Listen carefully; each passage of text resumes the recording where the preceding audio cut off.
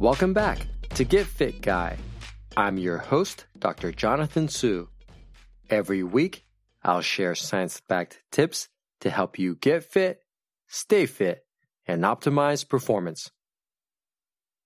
Summer is just around the corner, and outdoor activities such as walking, running, hiking, and biking are popular ways to stay in shape and enjoy the warm weather. Out here in Northern California, we've already experienced a couple of weeks where temperatures have reached the mid to upper 80s.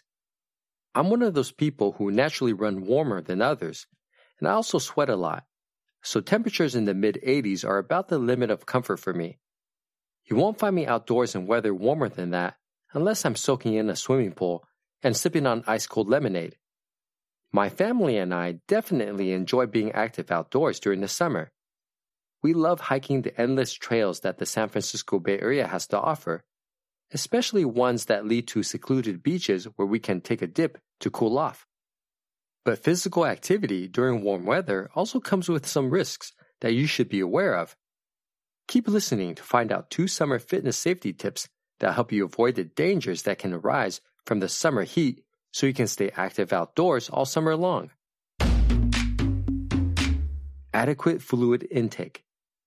One of the most important considerations when participating in physical activity outdoors as the weather heats up is adequate fluid intake. About 60% of the adult human body is made of water. Water is vital for regulating body temperature, transporting nutrients throughout our bodies, flushing waste, and lubricating joints. You can go without food for about 3 weeks, but you can only last 3 or 4 days without water. The human body cools itself through sweating, so water requirements increase during exercise in the heat. You can lose as much as a gallon of water per hour when exercising in the heat just from sweating. If you're dehydrated, your body will have a harder time regulating temperature. This can result in your body overheating and possibly lead to dangerous conditions such as heat exhaustion and heat stroke. Stay safe when working out in summer months by making sure you drink plenty of water so your body functions properly. The amount of water you should drink varies depending on your weight. In general, you should drink between half an ounce and an ounce of water every day for each pound you weigh. For example, if you weigh 150 pounds, it would be 75 to 150 ounces of water a day. Note that this is the amount of water you need just to stay hydrated without factoring in water loss through exercise. Participating in physical activities outdoors when the weather is warm means you'll need to drink even more water. The American Council on Exercise suggests drinking about 2 to 3 cups of water 2 hours before working out and about 1 cup of water every 10 to 20 minutes during your workout. It's also a good idea to weigh yourself without clothes before and after your workout because the difference in your weight is a good indicator of your water loss during your workout. Drink 2 cups of water for every pound of body weight you've lost after exercise. For example, if you've lost 2 pounds during your workout, you should drink 4 cups of water after your workout.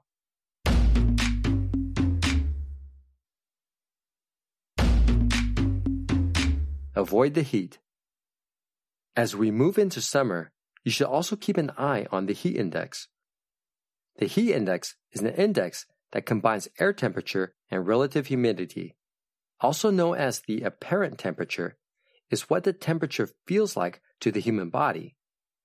Heat index is an important consideration because the same air temperature at different levels of relative humidity will have an impact on how effectively your body can cool itself.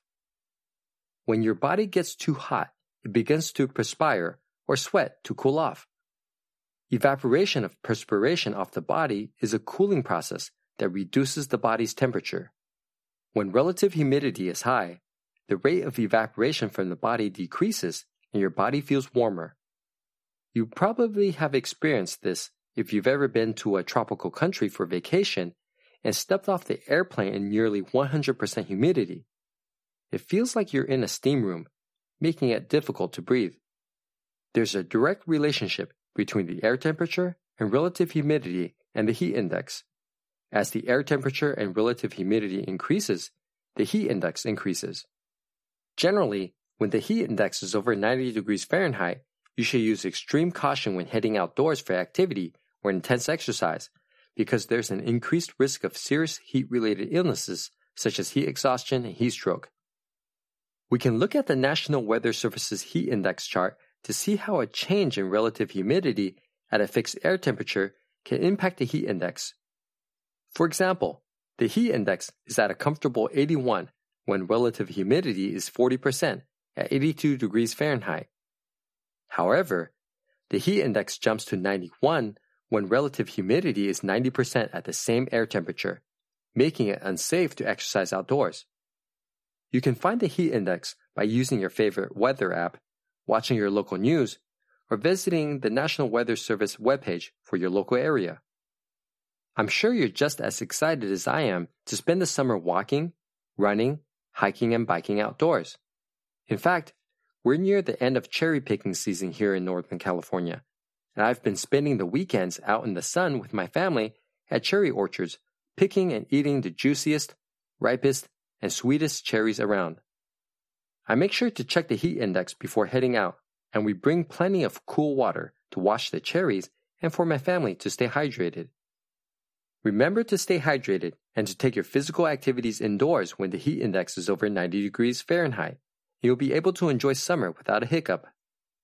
If you have a question you want me to answer on the show, email me at getfitguy@quickanddirtytips.com or leave me a voicemail at 510-353-3104.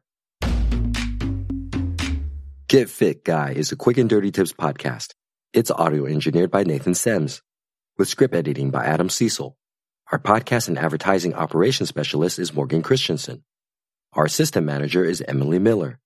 Our marketing and publicity assistant is Davina Tomlin. And our intern is Brendan Pica. The Quick and Dirty Tips Network is a division of Macmillan Publishers.